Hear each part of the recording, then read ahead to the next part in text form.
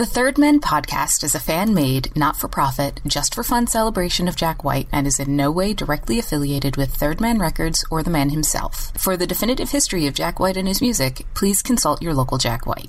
And for everyone else looking for a home, you found one here, in a place so seedy. Enjoy!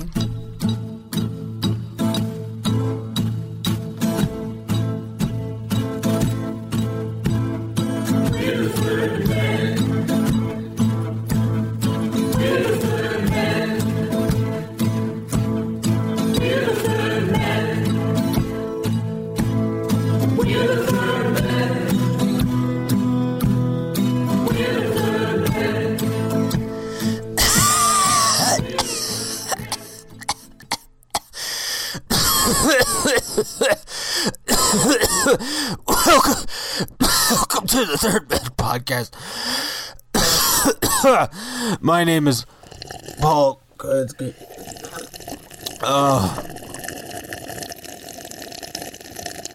And my name is James Kaminsky. Hi, I'm your other co-host. How's it going, Paul? It's really annoying. Oh, God. James, I'm gonna need a new carton. And possibly a new heart. As it turns out, faking coughing really hurts. Welcome to the Third Men podcast. I do not feel well. Paul is hurting. If you haven't guessed, this is a podcast in which we basically harm ourselves for your enjoyment. Oh, God. Paul? Just collect myself. Take another sip of this coffee here. It's all those cigarettes you smoked, Paul. And by all, I mean, it's that pack of cigarettes you looked at and then immediately started coughing. Oh, I do not feel well. This is our Jack White History podcast where we go through Jack White music and history and television appearances and, in some cases, cinematic adventures. And I'm your co-host, Paul Kaminsky. And I'm your other co-host, James Kaminsky. Wow, that worked out, didn't it? It sort of did. Oh, God. Paul's dead. Oh, I thought I'd be a big man and pretend to cough. Thought I'd be the hippest Fonz in the juke joint.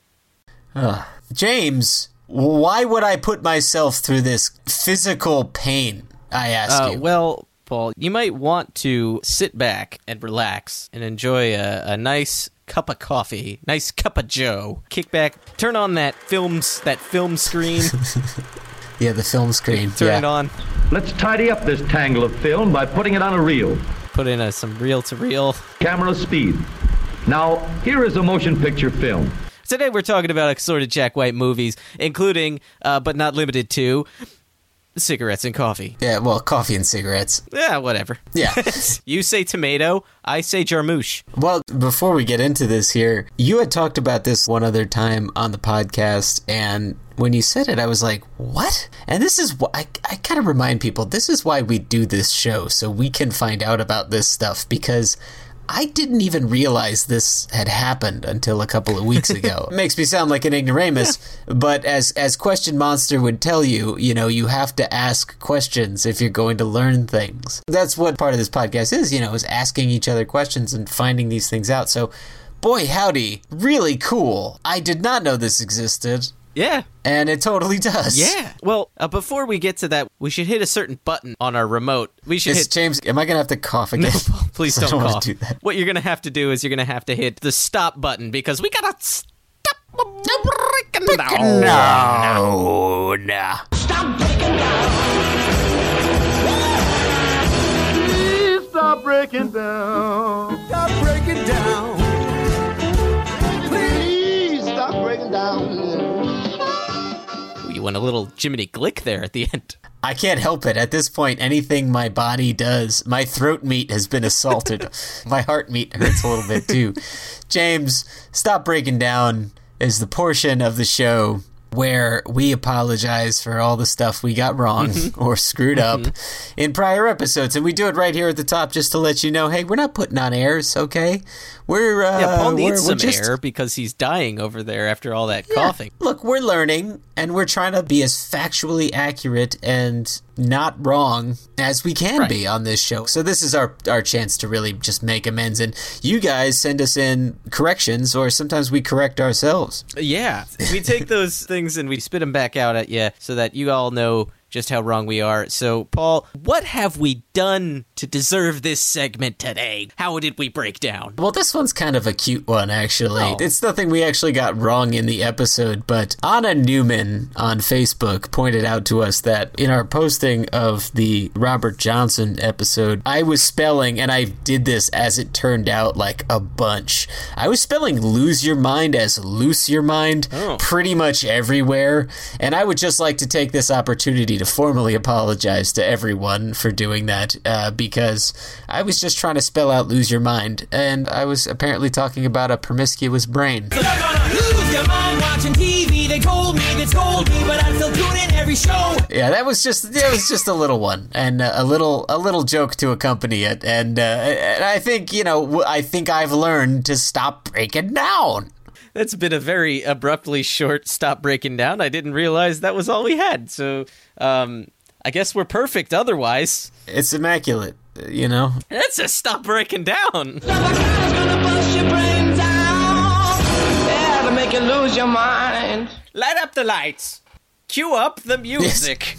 Cameras. Yeah. And action. Man, I don't know who's directing that movie. Picture me in a jaunty cap and some sunglasses and some director's pants directing this podcast, because we're starting our first topic. James, I've got the image in my mind. Paul, all that's to say, let's get to Jack's film debut. Film debut? Tell me more. Demi Moore? No, I'll tell you more, though. Oh, boy, that was a stinker. That was a real clunker of a show. Comedy gem. I'll start off with saying we've been over it before, briefly, in the first Jack TV episode, Trash Tongue Television Part 1. He had his film debut in the 1987 noir mystery film starring Donald Sutherland.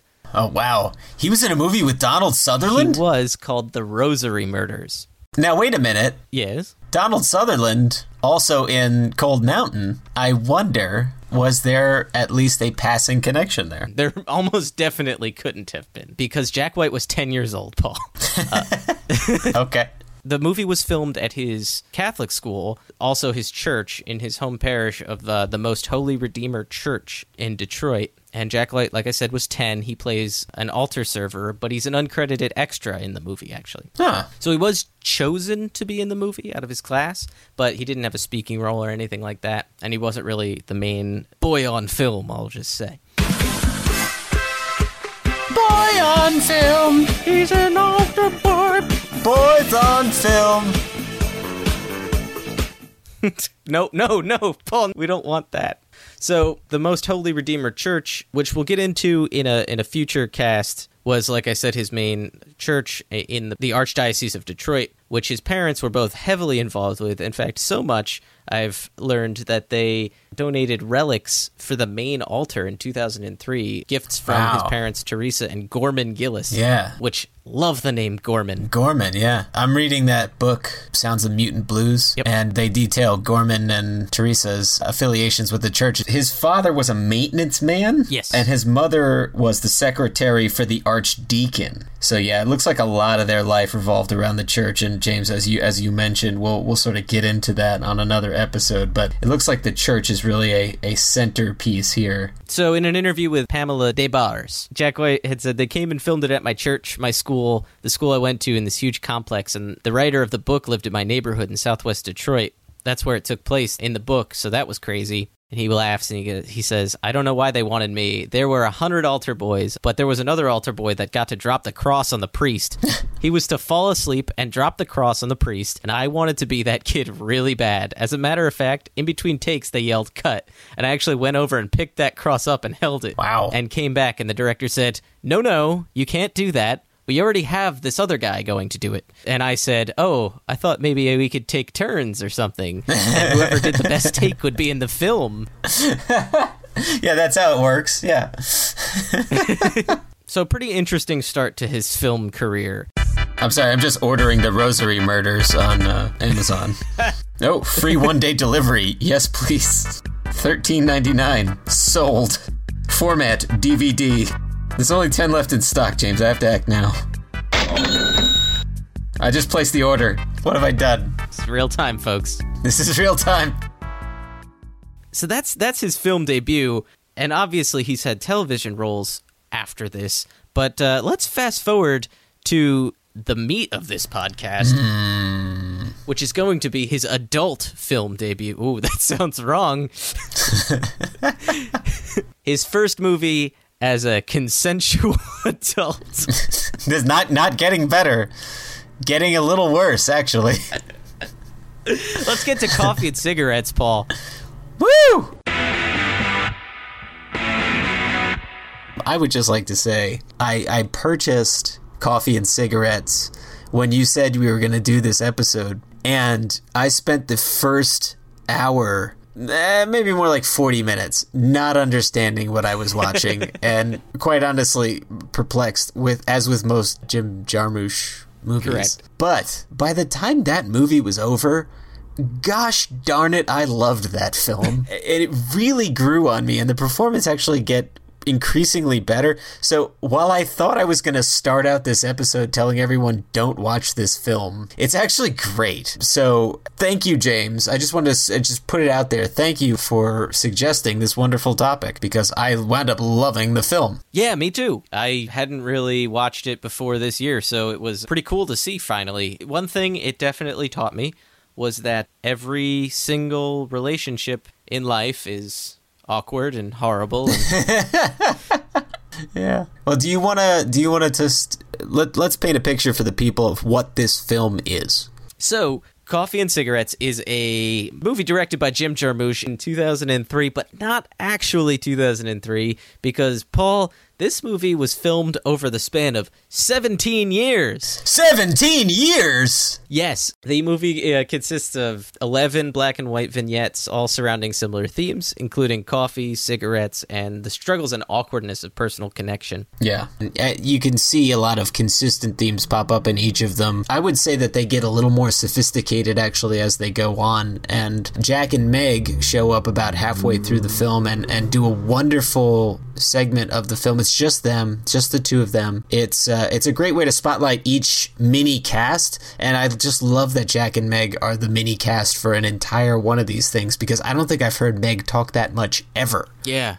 3 of the 11 shorts were actually released separately as short films. The third segment in the movie, actually, somewhere in California, was billed as Coffee and Cigarettes 2 somewhere in California, which is the one that stars Iggy Pop and Tom Waits. Hey, Tom. All right. I'm glad you can make it. You are here. Yeah. And that one actually won the 1993 Best Short Film at the Cannes Film Festival. Wow. It's a big day for you. It is. It was a medical morning. Everybody's all right? Everybody's fine. The first segment that actually kicked it off was originally written for Saturday Night Live as a fill-in sketch. What? Yeah. By Jim Jarmusch? Yeah.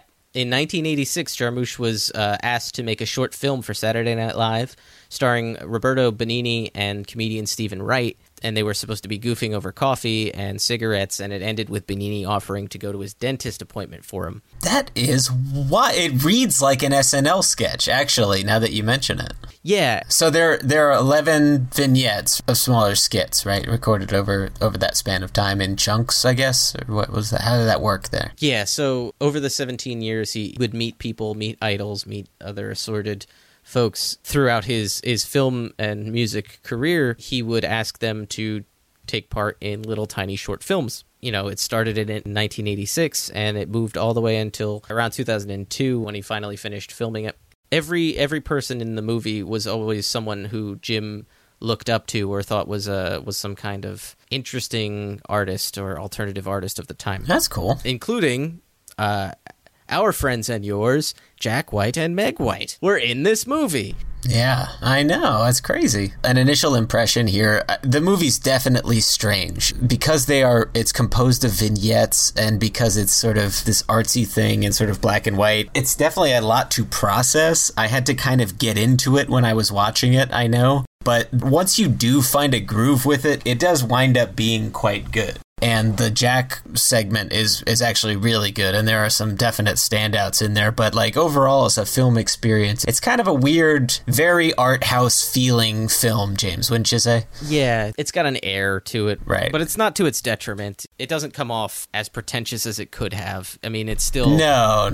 It's still there, that little bit of pretension, but it's, I think it's successful with what it's trying to do. Right. And I did really enjoy the White Stripes segment, and I enjoyed the Iggy Pop and Tom Waits one that won the film festival, as well as the Alfred Molina one and the Bill Murray one. Those were favorites of mine. And it definitely is, it relies pretty heavily on name and face recognition. Right. The film definitely wouldn't be as good or as funny if you didn't know who Bill Murray was, or if you didn't recognize Jack or Meg, or, it wouldn't have the same resonance. Yeah, it's part of its charm. I think it's part of the point. It's playing with recognizability and it's also using that recognizability and putting it against intimate vulnerability. It was done purposefully, and it might have started as a goof, for Saturday Night Live, but it turned into something else. We'll just say a couple more standouts. The Cate Blanchett scene is flat out incredible. The Bill Murray RZA scene, which you mentioned, is great as well. The Benigni one I didn't really actually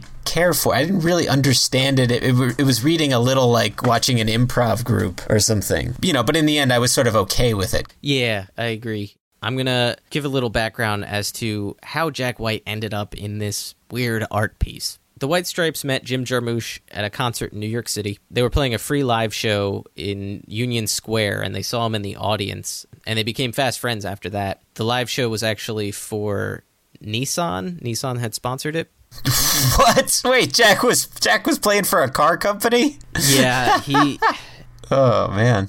It's just funny to me he's playing for a car company after all of his railing against car companies.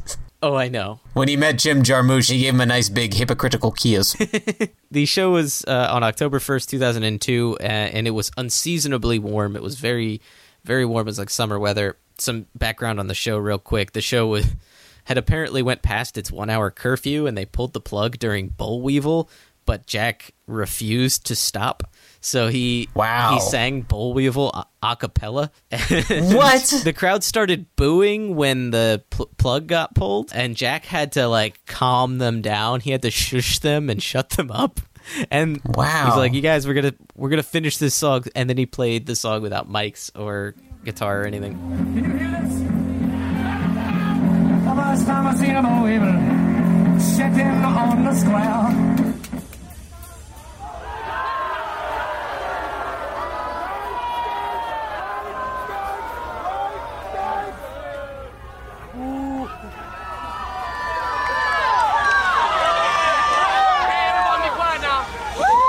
I'll sing it to you right here. Well,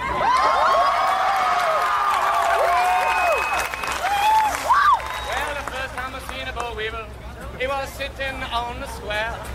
The next time I seen a Boll Weevil, he had his old family there. He was looking for a hole. He was looking for a hole. I love that they waited until Boll Weevil to pull the cord, and that song is A, at the end of his set, and B, like a minute and a half long. So, they couldn't have waited the 43 seconds. They had to cut him off mid-Boll Weevil. When was that, in 2003, you said? 2002, October 1st. 2002. Yeah, so I missed it by a year. I would be going to college in New York City the fall of 2003. I could have potentially been at that, and I went to school not far from Union Square. So that's kind of a bummer. It was a free show, and it had a little bit of notice because it was a Nissan event, but it had vibes almost of the rooftop concert with the Beatles because, they said that, it was throngs of people, but also construction workers on street corners, were watching, and office goers were watching it, kind of Beatle-y to me. Yeah, totally. So in an interview with Mean Magazine, they actually interviewed both Jim Jarmusch and Jack White at the same time. They're very funny when they're together. They asked him how did they meet, and Jim had said, well, we were in Vietnam together. Jack says, yeah, that first time, that was rough. Then Jim says, we first met in New York because I was a White Stripes fan. I got to go backstage and meet you guys. Then Jack says, you tried to go backstage. Jim then says, that's right, I tried, but there were minions preventing me, but I took care of them and I fought my way back. Then Jack, those were actually Meg's minions. Jim, that's right, they're Meg's minions. They were protecting Meg. The Megnions. Jack, Meg and her Megnions. Jim, she deserves to have Megnions. That's it. That is good. Although they're doing it all at Meg's expense, which is iffy, but okay. It's just Jim throwing out Megnions made it just the best interview. Like that whole interview is really good. In fact, we'll post the link in the show notes. But that interview with Mean Magazine is extraordinary.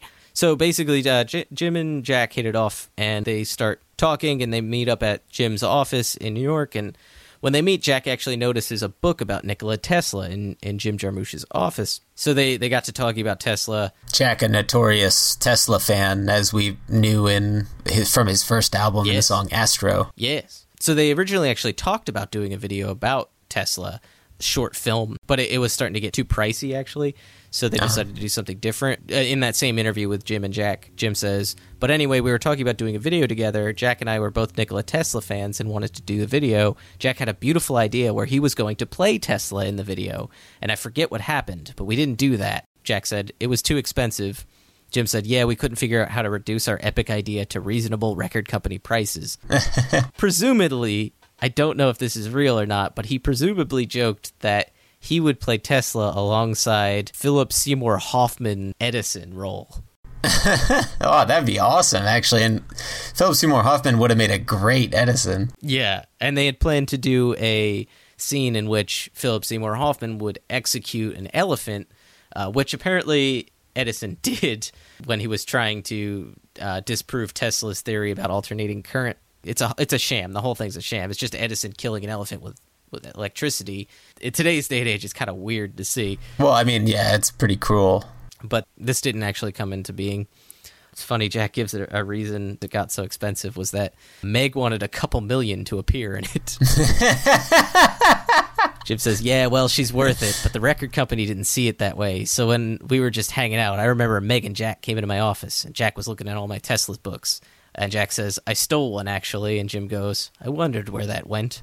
Then we did coffee and cigarettes for fun. I tricked them into agreeing to do it somehow. I put some drugs in their coffee. Wow. For those of you who don't know, by the way, Nikola Tesla was a Serbian-American inventor who made a lot of leaps forward in electrical inventions, most notably designing like alternating current. That was his big deal, and he was in a notorious rivalry with Thomas Edison, and Thomas Edison and Tesla were throwing these barbs back and forth, and even when Tesla wound up being right, Edison would still try and disprove the right thing for the wrong ends, and that's kind of what doing the Astro wound up being sort of about, even though it wasn't limited to them. Well, maybe Tesla does the Astro. Maybe Tesla does the Astro. Maybe Edison is AC/DC.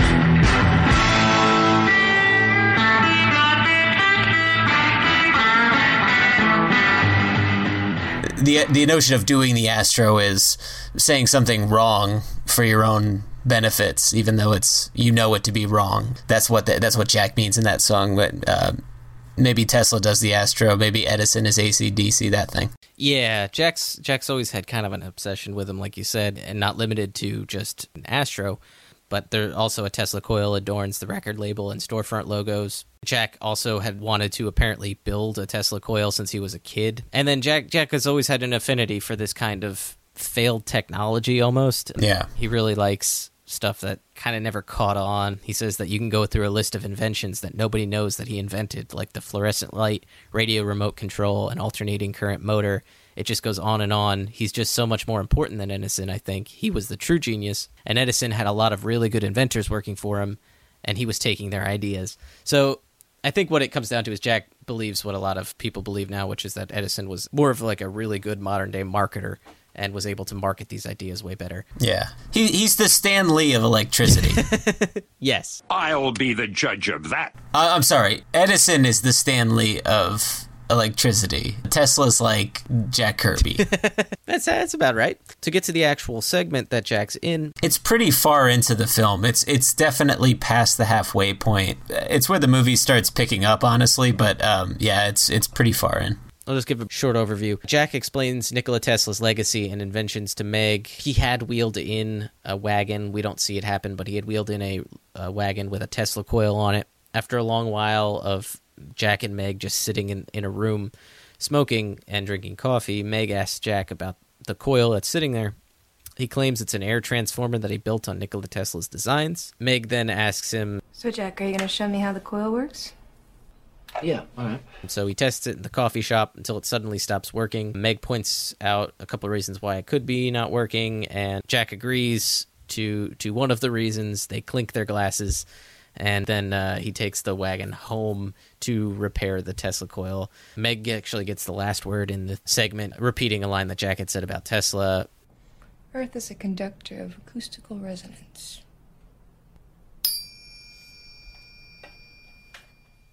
Meg is actually surprisingly good in this role, and Jack is unsurprisingly good as well. They're both quite natural, but what took me by surprise was how comfortable Meg seemed to be in front of the camera, given how crazy shy she is and all this anxiety she has. I don't know if it's just a case of it was early enough in their career where that wasn't quite hitting her as hard, or whether or not the closed movie set was a little easier for her to deal with. I mean, she was great. She was flat out great in this thing. Yeah. Also, what struck me is how funny Jack is. He's got a real talent for comedic timing, it seems.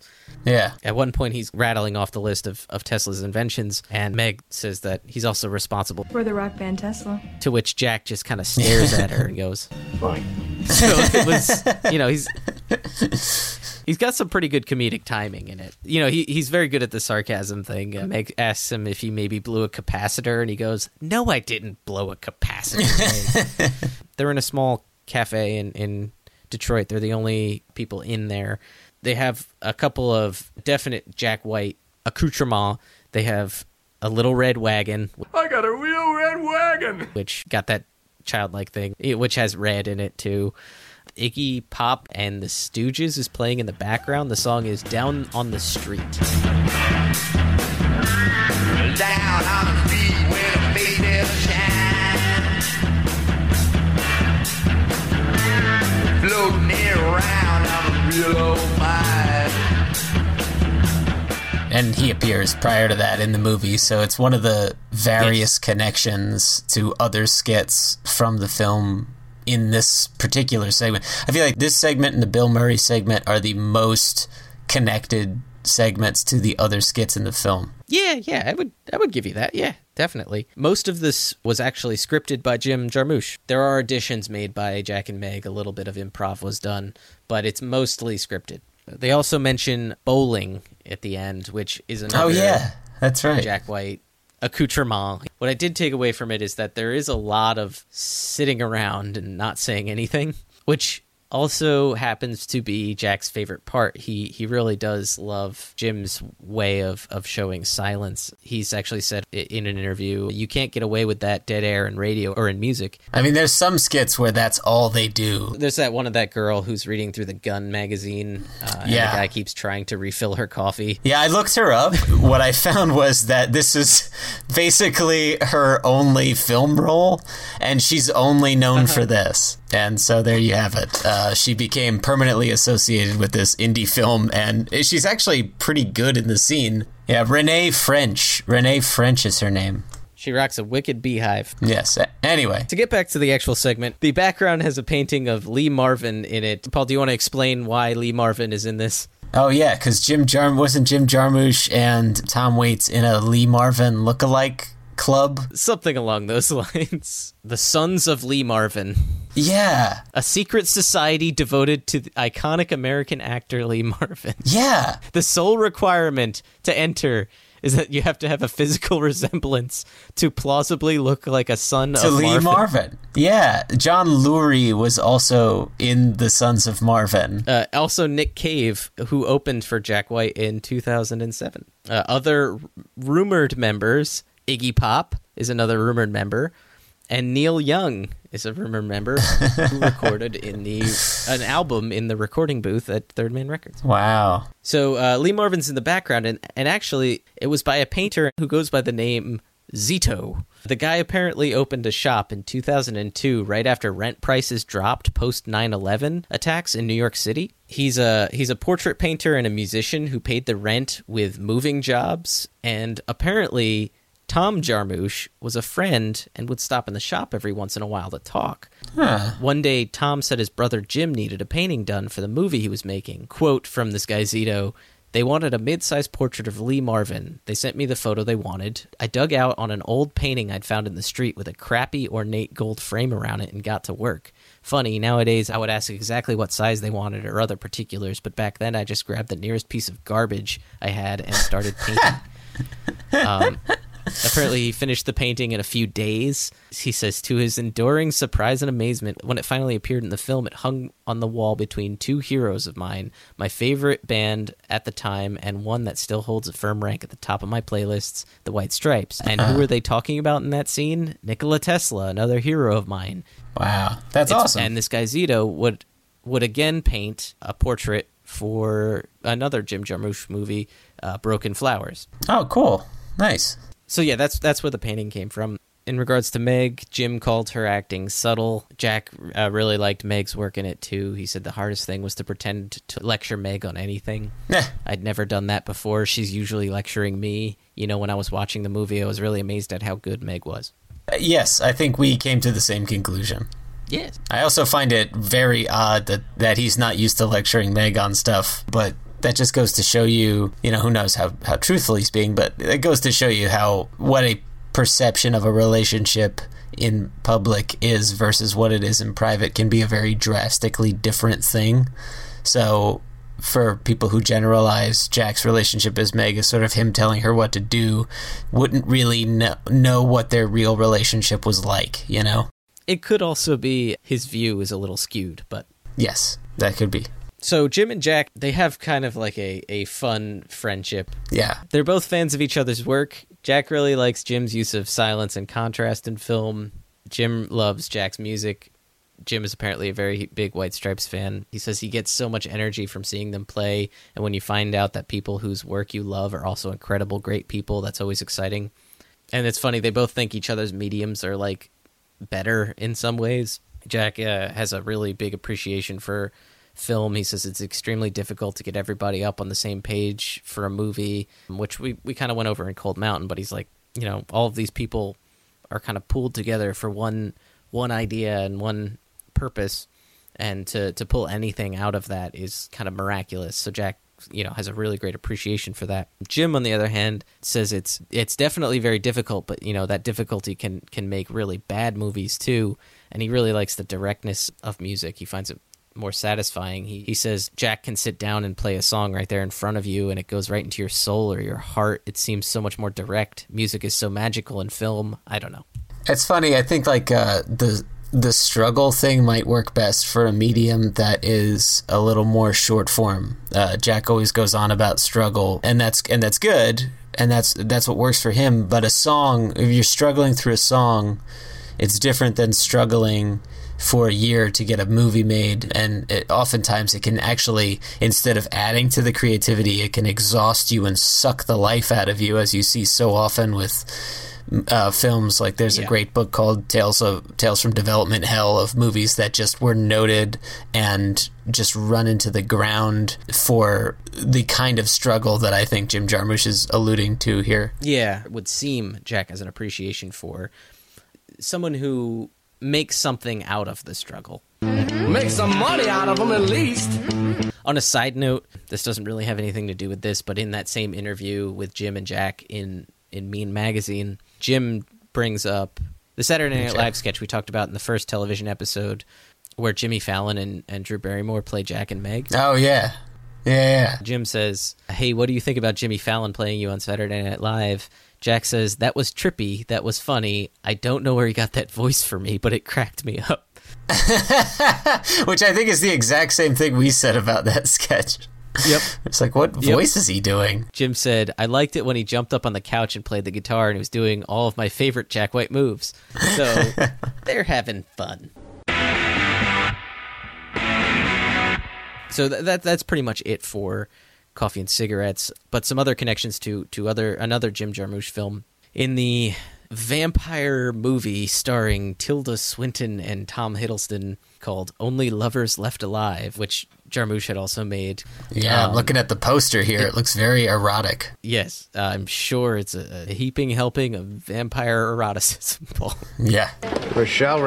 Oh, Rochelle. A young girl's strange erotic journey from Along to Memphis. Yeah. It features a nighttime scene with a boarded-up house in Detroit, and that house was Jack White's childhood home, actually. Wow, that's awesome. Yeah, it's kind of bizarre. The protagonists are driving around Detroit, and Adam, played by Tom Hiddleston, showing Eve, Tilda Swinton, some places. He goes, do you want to see the Motown Museum? And she goes, no. And he goes, here's something you'll love. And he pulls up to a house, and he goes, there. That's Jack White's house. Oh, I love Jack White. That's where he grew up. Oh, little Jack White. Nice. And Hiddleston says, do you know he's actually his mother's 7th son? That figures. That's amazing. Also, apparently, Anton Yelchin was in this movie, and John Hurt, yes. Who are both now deceased, unfortunately. But that is crazy, and I think I may just have to purchase this one on Amazon as well. That's enough of a connection, right? That can go on my shelf. Paul's gonna have a whole bucket full of tangentially related DVDs. Yeah.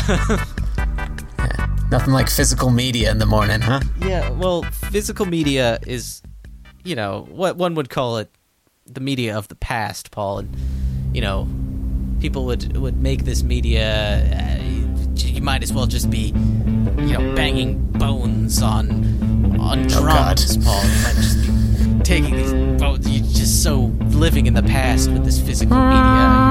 You're just a caveman. You've got bones.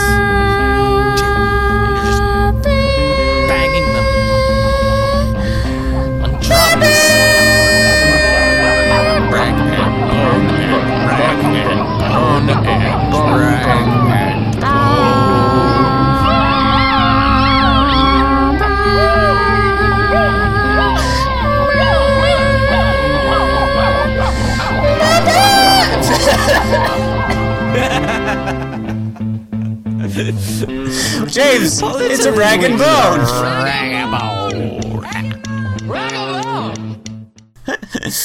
Oh, James, a rag and bone is the segment of the show where we talk about the real strange crap, and honestly, I don't know what other strange, weird stuff there is left to talk about here, because it's all been pretty strange. But whenever we find little weird segments like this, we put it into its own little corner of the podcast, and we call it Rag and Bone.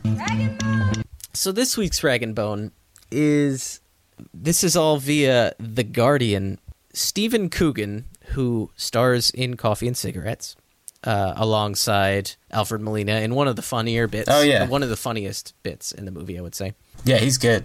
And Jack White have never actually met because these films were so sporadically shot. The Guardian had offered them a chance to correspond online, Paul. What does that mean? I mean, the internet itself offers us a chance to correspond online, but okay. Right. The Guardian, I guess, what's the word, catered this correspondence for both of them together in letter format. Let me read you Jack White's letter to Steve Coogan. Okay. Before I begin my questioning of you, Mr. Coogan, I would first very much like to say that I am not a fan of you, but I am a fan of your work.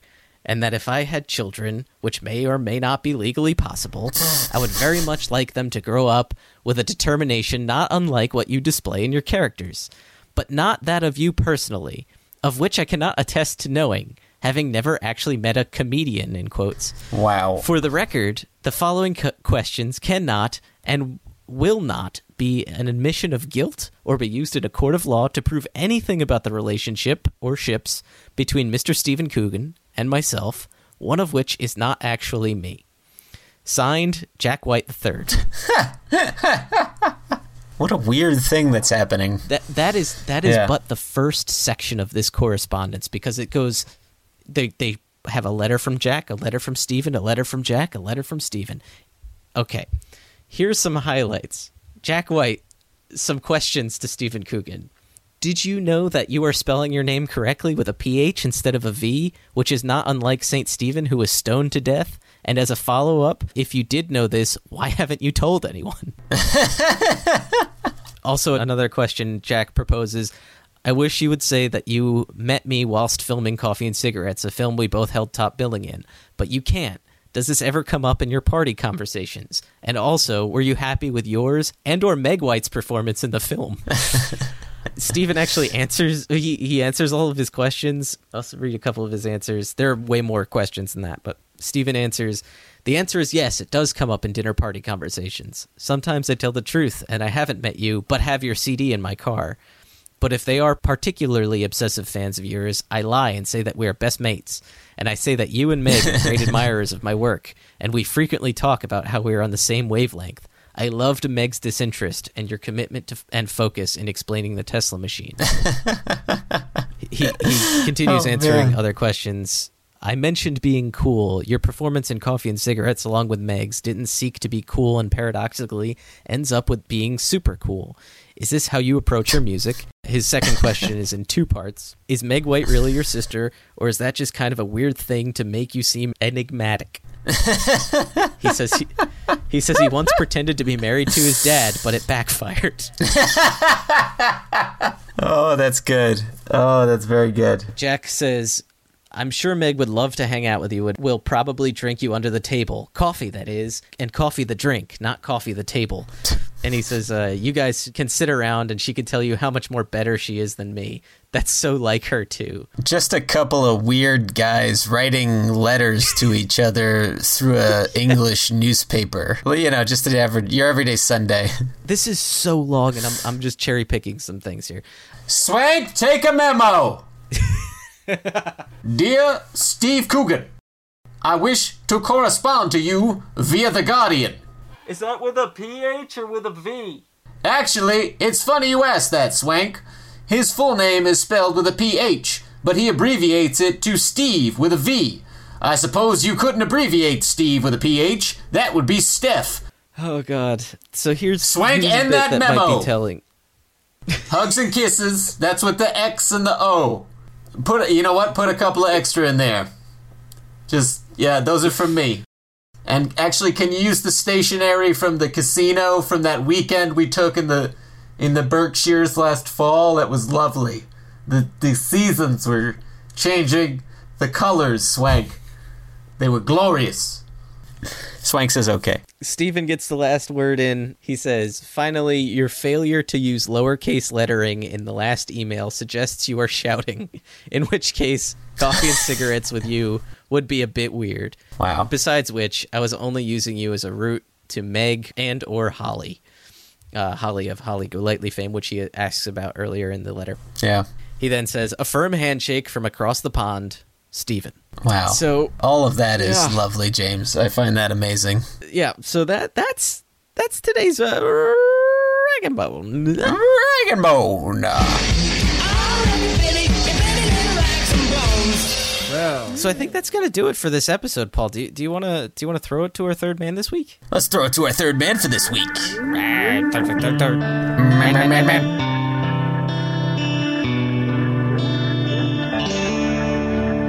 We'd like to welcome our third man this week, Mr. Frank Jones Tuminello, the third, the fourth, the fifth, Mr. Frank Tuminello. Thanks. I know I was all those things. Welcome, Frank. How are you? Good. It's an honor to be here. I'm happy you invited me on. Yeah, it's great to have you here.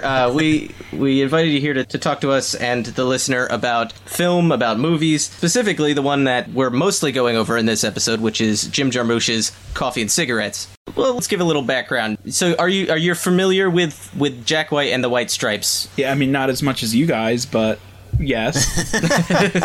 Yes, there is a sickness James and I share. Yes. So you're familiar with his music, and from what I also know, you're familiar with his music videos as well. You're a big fan of Michel Gondry. Michael, is it Michel? Have we been calling him Michael Gondry this whole time? And pretty sure it's Michel Gondry. Oh, shit. Damn it, Paul. That's a pretty big error we've been making pretty consistently. All right, so we're now introduced. Let's impromptu stop breaking down politics. Stop breaking now. So it seems that on every podcast we have been calling him Michael Gondry. Don't quote me 100% on this, but I'm pretty sure it's Michel Gondry. And we're getting it from a reliable source, verbatim quote. It's Michel Gondry and not Michael Gondry. So we're sorry. There's a collection of DVDs. It's called like the Director Series, and it features a bunch of different music video directors, like Spike Jonze. Spike Jonze? Yeah. I love him. Yeah, he's a good man. Good man, Spike. And there's one for Michel Gondry. They're really, really good DVDs. Like, I would highly recommend them if you ever see them. And those have the Beastie Boys and stuff on them, right? They have, a bunch of work by... Each one focuses on a specific director. So the Michel Gondry one has all the White Stripes videos on it and stuff. And there's like a bunch of behind-the-scenes info and making of. And yeah, it's all really interesting. Huh. I've seen that on Amazon. I've never picked it up. I don't know if they're still in print or not. I don't think they're that expensive. By the way, guys, a quick 5-second YouTube search uncovered. It is, in fact, Michel. Yeah, Michel. And that was really all we had to do from the start. That's been a stuff breaking down. He's one of my favorite music video directors, so I hoped I was pronouncing it correctly this whole time. Frank, you've already been an invaluable help to our podcast. Thanks. Well, guess I'll get going now. Well, Joms and Frank, we did a great job. Yeah, it turns out you've been pronouncing Frank's name wrong the entire time. It's Futrank. Futrank Tortellini. Well, that's an interesting tidbit of information that I'm happy we know now. Oh, boy. So, Jim Jarmusch, am I pronouncing that right? That I don't know. Okay. Here, let's do a quick Google search of that. I don't know. We need to do that. Jim Jarmusch. His body of work is pretty crazy. I mean, Broken Flowers was sort of the only thing I was familiar with him, I think, like prior to watching this movie, unless I'm mistaken. Have you guys seen... Oh, and Dead Man. He did Dead Man, too, which is actually really good. Johnny Depp. It was one of Johnny Depp's early films. I don't know if I've ever really seen any of his films, actually. Yeah, Stranger Than Paradise, Down by Law, Coffee and Cigarettes. Oh, Stranger Than Paradise? Yeah. I've seen bits of that. Okay. Talking Heads, Storytelling Giant, music video, a movie called Mystery Train, Red Hot and Blue, which was a TV movie, Night on Earth, Dead Man, Year of the Horse, Ghost Dog, The Way of the Samurai. That's a cult classic. Yeah. Not only that, if you look at the Bill Murray scene, RZA is wearing a hat for Ghost Dog. Oh, really? Nice. Oh, I didn't notice that. That's pretty cool. But then we have Broken Flowers, The Limits of Control, Only Lovers Left Alive, a movie called Patterson, and then Gimme Danger. Of those movies, the only one I had seen was Broken Flowers, and as it turns out, Dead Man, which is this weird black and white cowboy film starring Johnny Depp, which is very, very avant-garde and bizarre, which Vindituro showed me a few years back. It does seem pretty in tune with most of Jim Jarmusch's other stuff. Also, a side note, Ghost Dog, The Way of the Samurai's soundtrack was completely done by RZA. Oh, really? Oh, that explains that. Okay. Yes. Anytime mathematically inclined, walk, talk with my mind, I pack metal, black hats, stainless steel swords for war, black knights attack, crash the coast wave like Shore and Young Hitman, body and soul. I showed Frank specifically the Jack White segment and also the Bill Murray segment. What did you think, Frank? It was very interesting. It was like some kind of bizarre alternate reality where celebrities are in it and they act weird. That's pretty accurate. Yeah. I mean, I don't know how they really act, but it seemed weird. Yeah, it was like French Kevin Smith or something, like... Yes, it's like Les Clerks. What'd you think of the segment? I mean, beyond it being weird, because I thought it was weird too, but the more I watched it, the more the charm came through. I found it very charming in the end. I think I have to really maybe I have to watch the movie as a whole. Yeah. Maybe everything would flow a little bit more naturally or something. No? No. Okay. There's definitely a flow to it, in that all of the segments are similarly paced and in like similar tone. Feeling disjointed is probably a byproduct of how it was shot, because this thing was made over a 17-year period, to the point where that... What? Yeah, to the point where that first Roberto Benigni and Stephen Wright segment at the very beginning was actually filmed in 1986.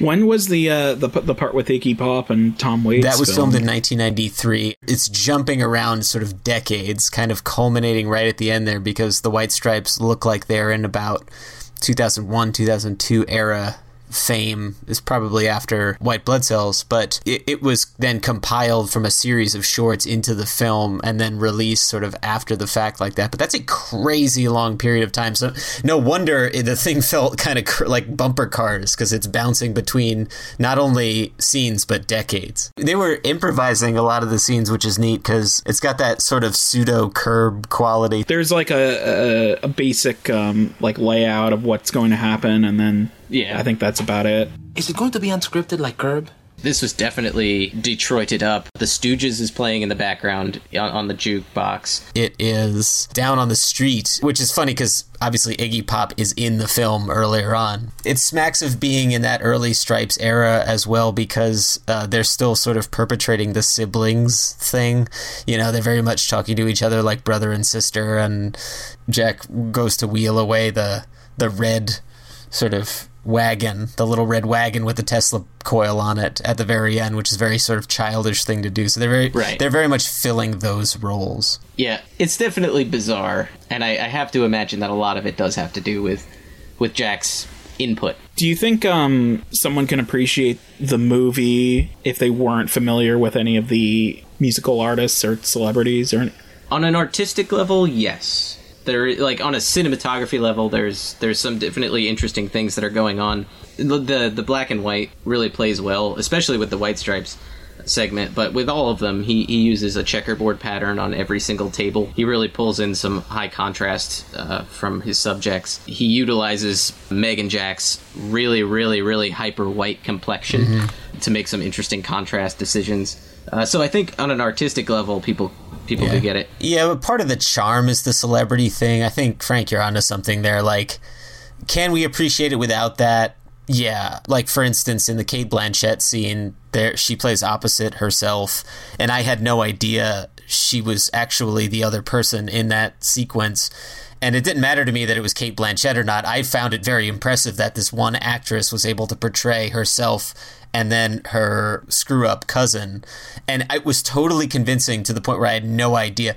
So for that kind of stuff, yeah, like, I think you can enjoy it on that level. But I think part of the wink and the nod and the charm of it all is, like, playing with that celebrity thing to draw your attention to the art piece a little bit more. It's almost is using the celebrities is almost his way of screaming, "Hey, look at this," because you probably wouldn't otherwise. But they're all revolving around that sort of that same theme of conflict and self-absorption and obsession.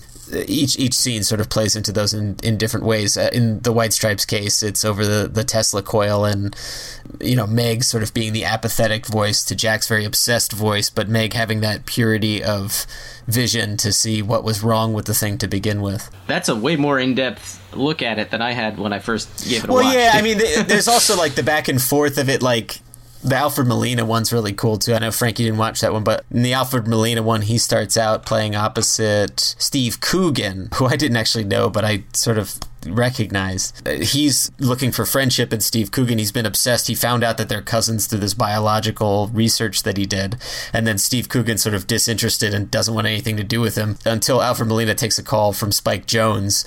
And then suddenly Steve Coogan's really interested in it and Alfred Molina's not. So it plays with that sort of duality and back and forth kind of stuff. It's definitely a movie you have to put yourself into. Yeah. I wouldn't sit down my wife and say, watch this, because I know it's not her kind of movie. Even though I did put it on and she watched maybe 20 minutes of it, said, I don't really care for this. And I'm like, yeah, I get it. So I guess you have to be looking for an experience you really have to want to engage into or read into.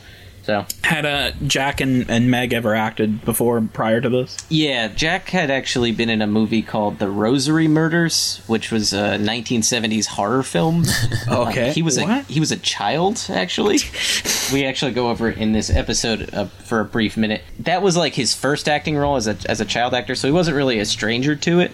And then by this point, he had already started filming music videos because he had started to really hit it big. So he was starting to become comfortable in the camera, but he hadn't really done anything major. His first major acting role, I really wouldn't consider this that, but his first major acting role was Cold Mountain, which was actually 1 or 2 years after this. Oh, okay. I thought you were going to say The Simpsons. No, that was 3 years post the release of this.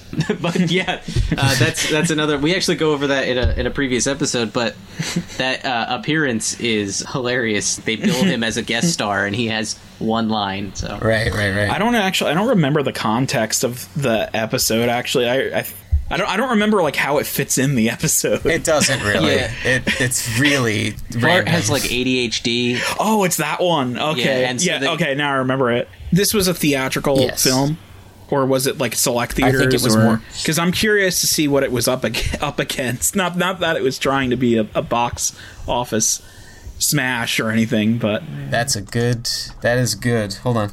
Oh God. Oh, there's some good ones here. Oh, okay. Do you guys want to hear some of the big releases? Yes. We have Too Fast, Too Furious. I mean, it's a great film. No, it isn't. 28 Days Later, which was sure. All right, Frank. Here's what we're gonna do with these. We're gonna go through this list, and then I want to hear 1 or 2 sentences like "F you" or "That's awesome." All right. Too Fast, Too Furious. No. 28 Days Later. It's okay. This is word association at its finest, folks. This is a great game. I love this. Movie title, Frank's response. 28 Days Later, by the way, was supposed to have Hotel Yorba in it, which we talked about on the Greatest Hits episode. Oh, really? Wow. Oh, that's interesting. Film. Yeah. Ang Lee's Hulk. Wow. Okay. Wow is the one sentence. All right. Rugrats Go Wild. Rugrats Go Wild. I've never seen it. That's the one with the wild thornberries. Sure. Yeah, I never saw that. Sorry. I was just gonna say Ang Lee has the strangest body of work. Like when you look at every movie he's directed, like none of them are even remotely similar to each other. He did that Woodstock movie. He did the movie about Woodstock. The one with Dimitri Martin? Anyway. Dumb and Dumberer, When Harry Met Lloyd. Oh, God. Definitely didn't see that. I did. It's not good. I like the first one. From Justin to Kelly. Oh, my God. This was all within the same month or same weekend? Same month. We have Charlie's Angels Full Throttle. This is like the hit box office month. This is the biggest load of crap I've ever seen in my life. This is June of 2003. And then we have something called Whale Rider. I don't know what that is. You know that one. It's where the guy rides the whale. There's a lot here I haven't heard. The Heart of Me, No Turning Back, Hollywood Homicide, The Legend of Suryotai, Alex and Emma, Dead Watch, The Hard Word, On_line is classified under erotic and has no stars, and then Wrong Turn, which is classified under teen, which has 4 stars. It was a year of independent cinema, is what I'm getting at. So Hulk and Too Fast, Too Furious were the 2 big films. Yeah, of that it looks month. like it. Yeah. Wow, Jarmusch really tucked this one in under the wire. Like, he really had some real good movies to compete with. You know, I would have to say, I guess I could say that this even though I only seen 2 segments from it, I'm going to declare that this was the best movie of June 2003. Well, it really topped January, which featured Kangaroo Jack.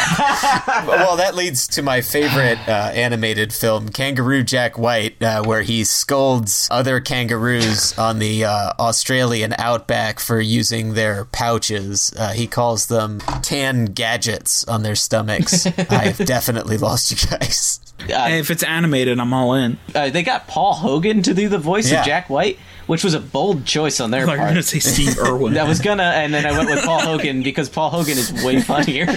Frank, thank you so much for joining us this week. Thank you. Any shout-outs you want to give before you want to leave here? What do you want to say? You want to say hi to anybody? What do you want to do? What do you want to do? Who do you want to say hi to? I want to say hi to my dog. She's a schnoodle. She's a half poodle, half schnauzer. Her name is Cassie. Sounds lovely. That's it. It's short for Cassio. No, it isn't. I also want to say hi to Cassie. If you're listening, we love you. You're the best schnoodle out there. Yeah. And before we go real quick, one of the first movies to open in July, Illegally Blonde 2, Red, White, and Blonde, followed by Terminator 3, Rise of the Machines. All right, stop. Okay. I actually kind of like Terminator 3. Go f*** yourself. I'm sorry. That movie sucks. It's the last Terminator movie that feels like Terminator. Disagree. Down. 2 thumbs down. There's a deleted scene in that movie that's one of my favorite deleted scenes of all time, where it shows the origin of the Terminator's voice and why it sounds Austrian. And it's an amazing scene. It is very good. I'll give him that. That scene is worth it for that movie. All right. No, Paul. All right. Everybody's spoken. Terminator 3, best movie of ever. We did it. Everybody go home. Thank you, Frank, for joining us. We really appreciate it. Thank you. Please have me back. Yeah, we will. This was fun. Yeah, we will, definitely. We'll get back to the show.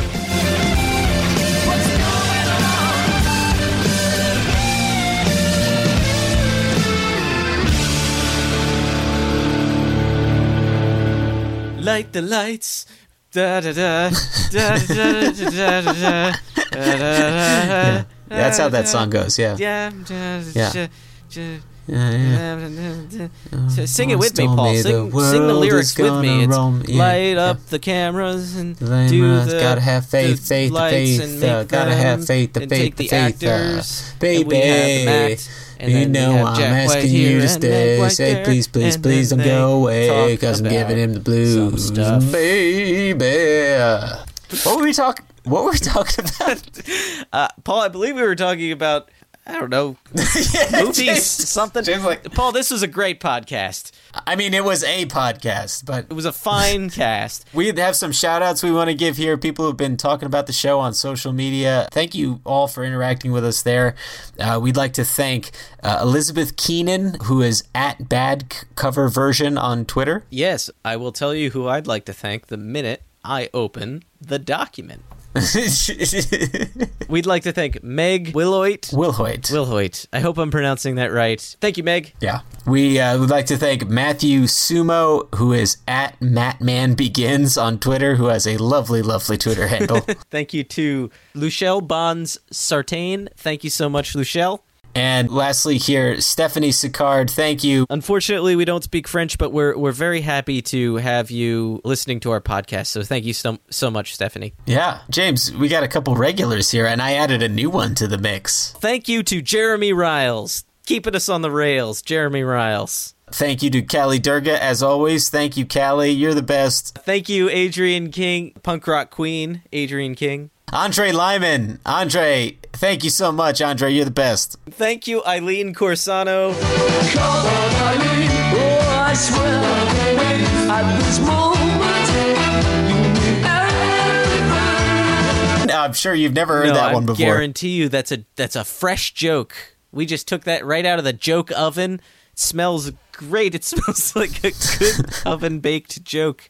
Fresh off the presses. Oven. Yeah, the oven. Fresh off the oven. That's the thing people say.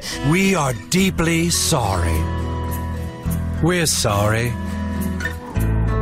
We're sorry. We're sorry. David Poe, thank you. We've added you to the list of regulars here. We see you commenting. All right.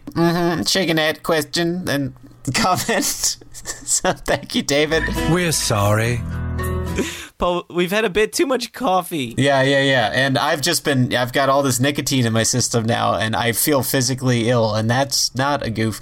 I'd like to thank Sam Kubert and Tom Valenti for the help in recording our theme song, We're the Third Men, and I would also like to thank Susanna Roundtree for the intro and outro of our program. Thank you, all of you people. Yeah. You're great. Thank you so much. If you'd like to get in contact with us, come on down to Facebook Town. Paul winced in pain at that one. Our Facebook is facebook.com/thirdmen. Come on, talk at us. Come on down. We talk back. It's fun. I would also very quickly here like to thank again our third man for this week, Frank Duminello. Oh yeah, thank you, Frank. Frank, you were lovely. You were great. We loved having you. Yeah, and then if you'd like to contact us on Twitter, you could tweet at us at ThirdMenCast or use the hashtag ThirdMenCast. Yes, you can tumble with us just like I'm tumbling into an abyss, a dark abyss with these jokes. thirdmenpodcast.tumblr.com. Yeah, you go to the source, thethirdmen.wordpress.com. That's where we post all our show notes and where we post the episodes originally, so you can check that out. Or you could email us directly at thirdmenpodcast@gmail.com. I'm just doubling up on you, James. I'm just doubling it up, Paul. If we get anything wrong, feel free to email us, Facebook us, tweet us, whatever. Tweet it. You could search us on YouTube. Rate, review us, subscribe on iTunes or whatever podcatcher you use. No matter what, it helps us.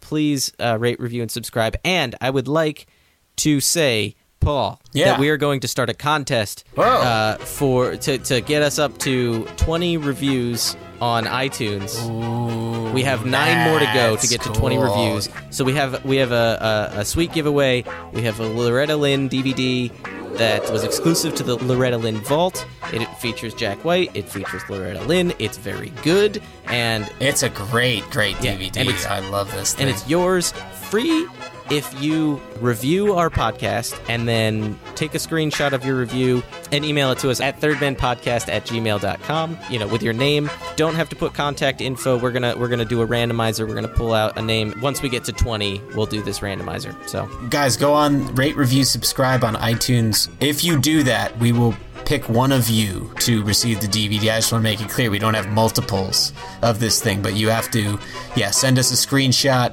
and put that in an email, and then we will pick one of those, and you will get a free DVD. But let me tell you, this thing is awesome. I love this. It's one of my favorite Vault DVDs I've ever seen. So really, really cool. It'll also be a random pick. It's not going to be us just picking one out the wazoo, I guess is the right turn of phrase, right, Paul? Yeah, all kinds of wazoos over here. So that we pick them out of wazoos. We'll have full rules and details on our Facebook page. You can check them out there, and we'll also put them on our website too, so you can see them in the show notes and stuff. So if you have any questions about the rules, please feel free to ask us. And then one other thing you guys can do to be on the show, if you like, is to submit listener questions. Do that in our Facebook group or tweet at us. You could send it to us in an email, but we're going to keep doing those listener question shows every now and again. So please send those over to us, and we will answer every question we get. Right. Always taking submissions. So, James, it's been real, it's been fun, but it's late, and now we're done. And until next week, James, I think I might just be looking for a home. I'll be looking for a home in Los Angeles. Bye. God. Goodbye. For more information or to contact the show, visit thethirdmen.wordpress.com or email at thirdmenpodcast@gmail.com. Also visit at thirdmencast on Twitter and search The Third Men on Facebook. See you next time.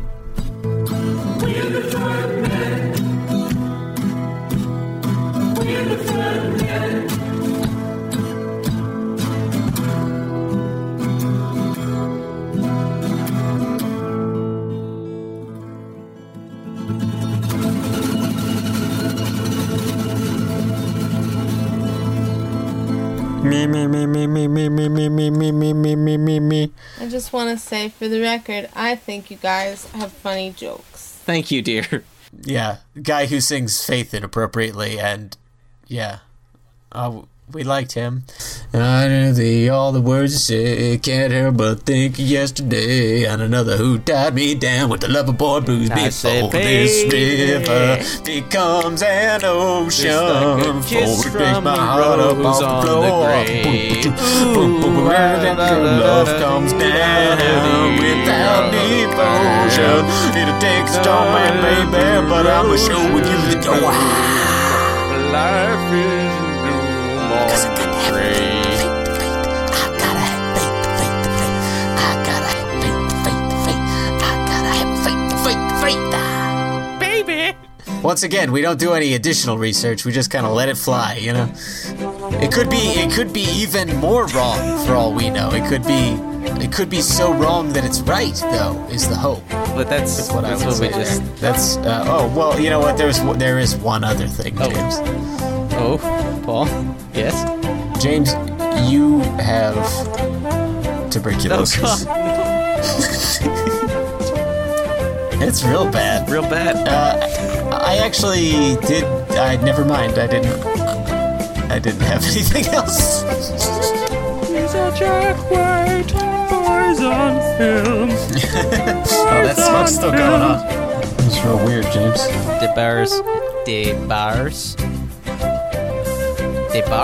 Despars. De Beers. It's coffee and cigarettes. No, it's Aaron Sorkin. This is the beloved spin-off film from the much maligned later cast of All That, and there's that sketch, right? That's what this is based on, right? This is a Nickelodeon film. Am I to understand?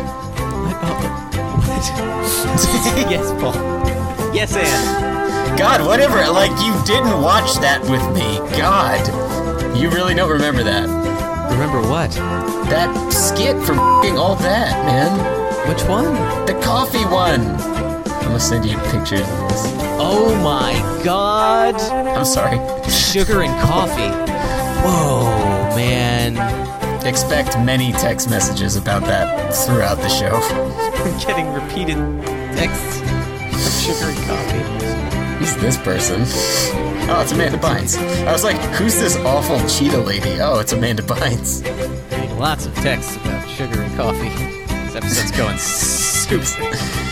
Oh, we got more. Oh, I got two more. Who's this cheetah lady? He's like a mix of Harry Potter and Michael Myers.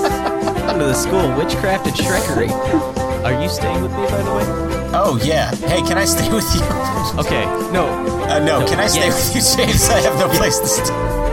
Jim Jarmusch looks like Andy Warhol, Wolverine.